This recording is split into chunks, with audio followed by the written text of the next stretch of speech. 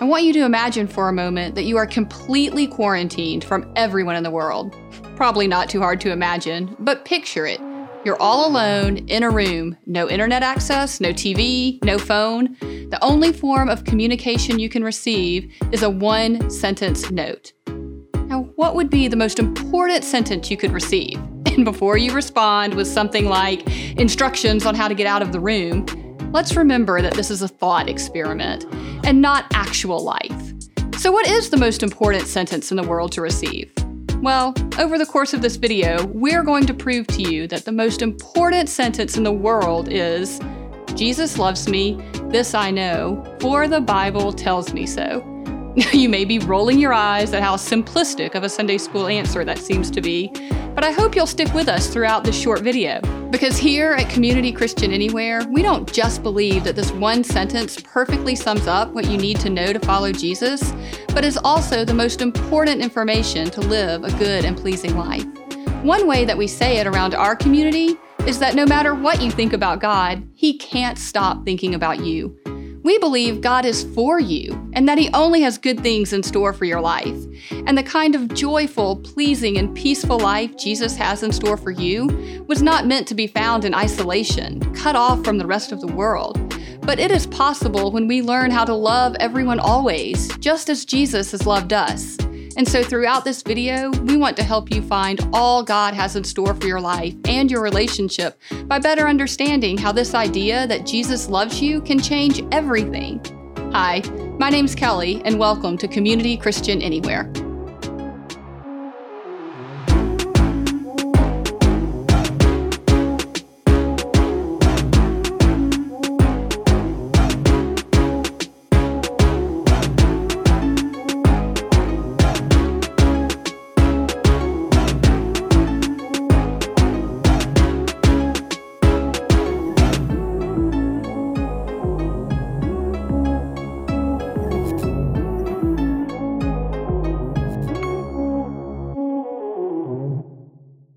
So to kick this off, I want to get at a question you might be thinking about right now.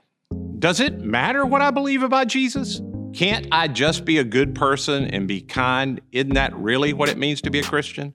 I mean, I can be kind and respectful and good and not really think much about Jesus, right? And I understand why you might think that, because more and more people I meet think that ideas don't really matter that much. Beliefs don't matter as much as long as you're nice to people and you're a good citizen of society. If you do that, then people would point to you and say, that is a good Christian person. So the question I want to start us with is, does it really matter if I believe this Jesus stuff as long as I treat people right? Now, I know that you must assume that I think it matters, and you're right. I do think it matters. So let me tell you why I think it matters. And I believe this from firsthand experience and also from seeing it in others. More than 40 years ago, I began to explore the teachings of Jesus. More than just explore them, I began to apply them to my pretty shaky, addicted, angry life. And right from the start, I saw that as I applied the teachings of Jesus to my life, there was power in them to solve the most significant problems inside of me. By that, I mean, as I turned my life and my will over to Jesus, He could actually change my nature and my disposition. He could make me loving toward people when I only really cared about myself. I became selfless over time. And as I began to teach it, I started seeing that it worked in others' lives as well. I saw other young men and women come together and learn together and love each other and people they didn't even know and give themselves away to help other people. I've seen scores and scores of people who've had addictions get set free. I've seen broken marriages get healed. And as I started seeing and experiencing the power of Jesus in my life, and I saw it repeated in others, I become convinced that Jesus is the solution to human problems. And I don't mean somewhere in the future when we all get to heaven. I mean, Jesus has the power, if we want it to happen, to see heaven come to earth. For sure, it can come in your life and in your family's life. And if enough of us work together, it can come in our church, and then it could change our community and change our world. It has happened before. So here's the big idea that I'd like you to get out of this video. Jesus' message is the power to change our world, and it's the power to change ourselves for the better. The question we should be asking then is, how do I tap into that power? Now, the idea I want to use to help you think about tapping into the power of God that I think most of us can relate to is when your phone dies and you don't have a charger with you. Or maybe you have an iPhone and you found out what most people in the world have found out, that most people use Android devices and their charger won't fit your iPhone. Whatever. You get the idea that you need power, and all around you are these plugs on the wall that have all the power you need, but you can't access it. Here's what I want you to get from my analogy of the cell phone charger. Accessing power is not complicated. A small child can plug something in if they've been shown how. Accessing power is not complicated, but it is precise. What I mean by that is, it's not as simple as saying, I believe in Jesus, therefore I have all the power of God in my life. And in this series, we'll be talking about the essentials of being a follower of Jesus, having His power to change your life, and then to be on an adventure with Him in your life to change the world. And even though in our culture the idea is that it doesn't matter what you believe as long as you treat people right, you need to know, Jesus said that wasn't the whole goal. There are two parts to a good and pleasing life. There's loving people always, but there's also loving God. And He said that He was the way, the truth, and the life, and there was no other way to the Father except through Him. In other words, it's not complicated, but it is precise. And I know you might not like that, but the same one who taught us to love everyone always is also the one who made this very dividing line statement that He is the only way to God. So why does it really matter that we get our beliefs right about Jesus? Well, there are several reasons, but I want to look at just a few. First, it matters that we get all of this right for society as a whole. And there's a lot of research around this that you can look up, but I want to condense a lot of it down for you here. Let's begin with education. Did you know that the fact you and I and most people in our culture can read can be traced back to the people who follow Jesus? Most people in the history of our world did not know how to read.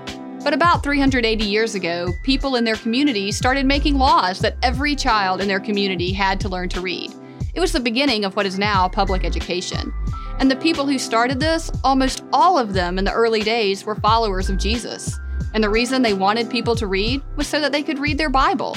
They created a law called Ye Olde Deluder Satan Act. The idea is that our enemy Satan deceives people. And if people can read the Bible and come to know Jesus, the Word of God, they'll find the truth and not be deceived. And this is all historical fact. It started in Germany, then moved to England, and eventually in America. And it all began with followers of Jesus. Now, of course, others have picked up the cause of public education, but it all started with people who held the idea that Jesus was the only way to God and to a good and pleasing life. Because here's what we know. Where education grows, society improves. Eventually, you get engineers who can make better things. You get doctors who can advance healthcare. And with the growth of education came the scientific revolution, which ultimately leads to all kinds of advancements that you and I take for granted, including expanding the length of our lifespans. All this has its roots in education, and it's not just basic education. When you look at higher education, you see the same pattern of the impact of God's power through Christ. If you look at the founding of the universities that lead the world today, you will find that they all were started in the name of Jesus. Harvard University was started by Reverend John Harvard. He started it so that pastors could be well educated. In fact, 10 out of 10 of the top universities in the world were founded by followers of Jesus, and the mission statement of the school was overtly about the mission of Jesus. People who have accessed the power of God through Jesus have impacted our world in a number of other ways that are almost so big we could miss them. One of those, believe it or not, is in women's rights. Now, I want to admit up front that the church in my lifetime has let this one stagnate, and though most churches would not exist without the support and service of women, their voices are not often heard. Here at Community Christian, we want to make a difference in that way, and we are actively trying to raise up women to change the landscape. But here's the facts of history.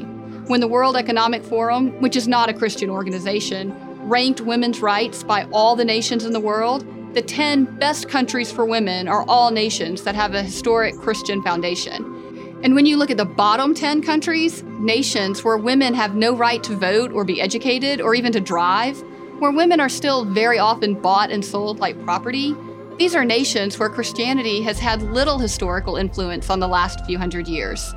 Whether you believe in Jesus or not, if you care about the women in your life, you want them to grow up in a culture that Christians have influenced. What about healthcare? If you have a heart attack or you have surgery or you want to go to one of the best hospitals in the world, places like the Mayo Clinic, Cleveland Clinic, Johns Hopkins, when you look at the top 10 hospitals in our country, 9 out of 10 of the founders were Christian. The 10th one is Los Angeles Cedars-Sinai. It was founded by our Jewish brothers. But I do need to add, they were trained at the Christian universities we looked at a moment ago. And just like with these universities, I want to be clear, these were not incidentally Christian.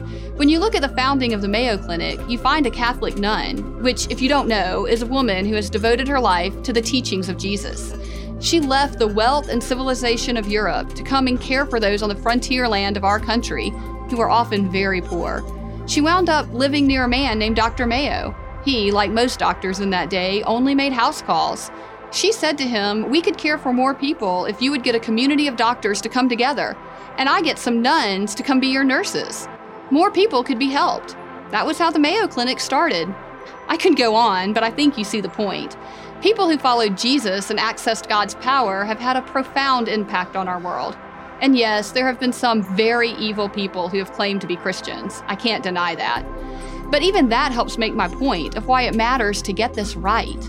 Saying you believe in Jesus is not all that matters. It's not hard to connect the power of God through Jesus, but it is precise. Like connecting your phone to the right charger is easy, but precise. And when we get it right, things are impacted for the good of all society.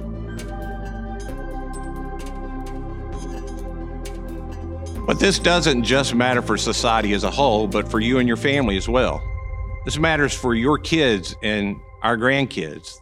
This can be as personal, as real as moms and dads who would have been divorced, who don't get divorced because they were devoted to the teachings of Jesus. And even though it's not easy, they keep working through their personal stuff and their relational stuff, and the family stays on track. Or it could be moms and dads who are divorced, but they're followers of Jesus, and they don't allow the division between the two of them to become a permanent mark on their kids. And it matters for your kids personally. It affects the people they become. Just recently, I was talking to some people who were attending our church, and they heard me talk about marriage and the importance of it being done God's way. They weren't married in that way, and they had children who were attending our church. They told me how much they loved our church and they loved my teaching, but one part they didn't know if they could have their children raised where they would hear something that would tell them that their parents were wrong. I said, "Hey, welcome to my world. My kids grew up in this church, and they heard me talk about anger, and they knew I was angry. And yet they still found a way to follow God, and they still love me." The person said, "But this feels different, and you know there are churches that just don't teach this part of the Bible the way you taught it." I said, "Yeah, I know that. And there's certain parts of the book that I wish I could get rid of, and if I were writing it, I wouldn't include them. But that's not my job.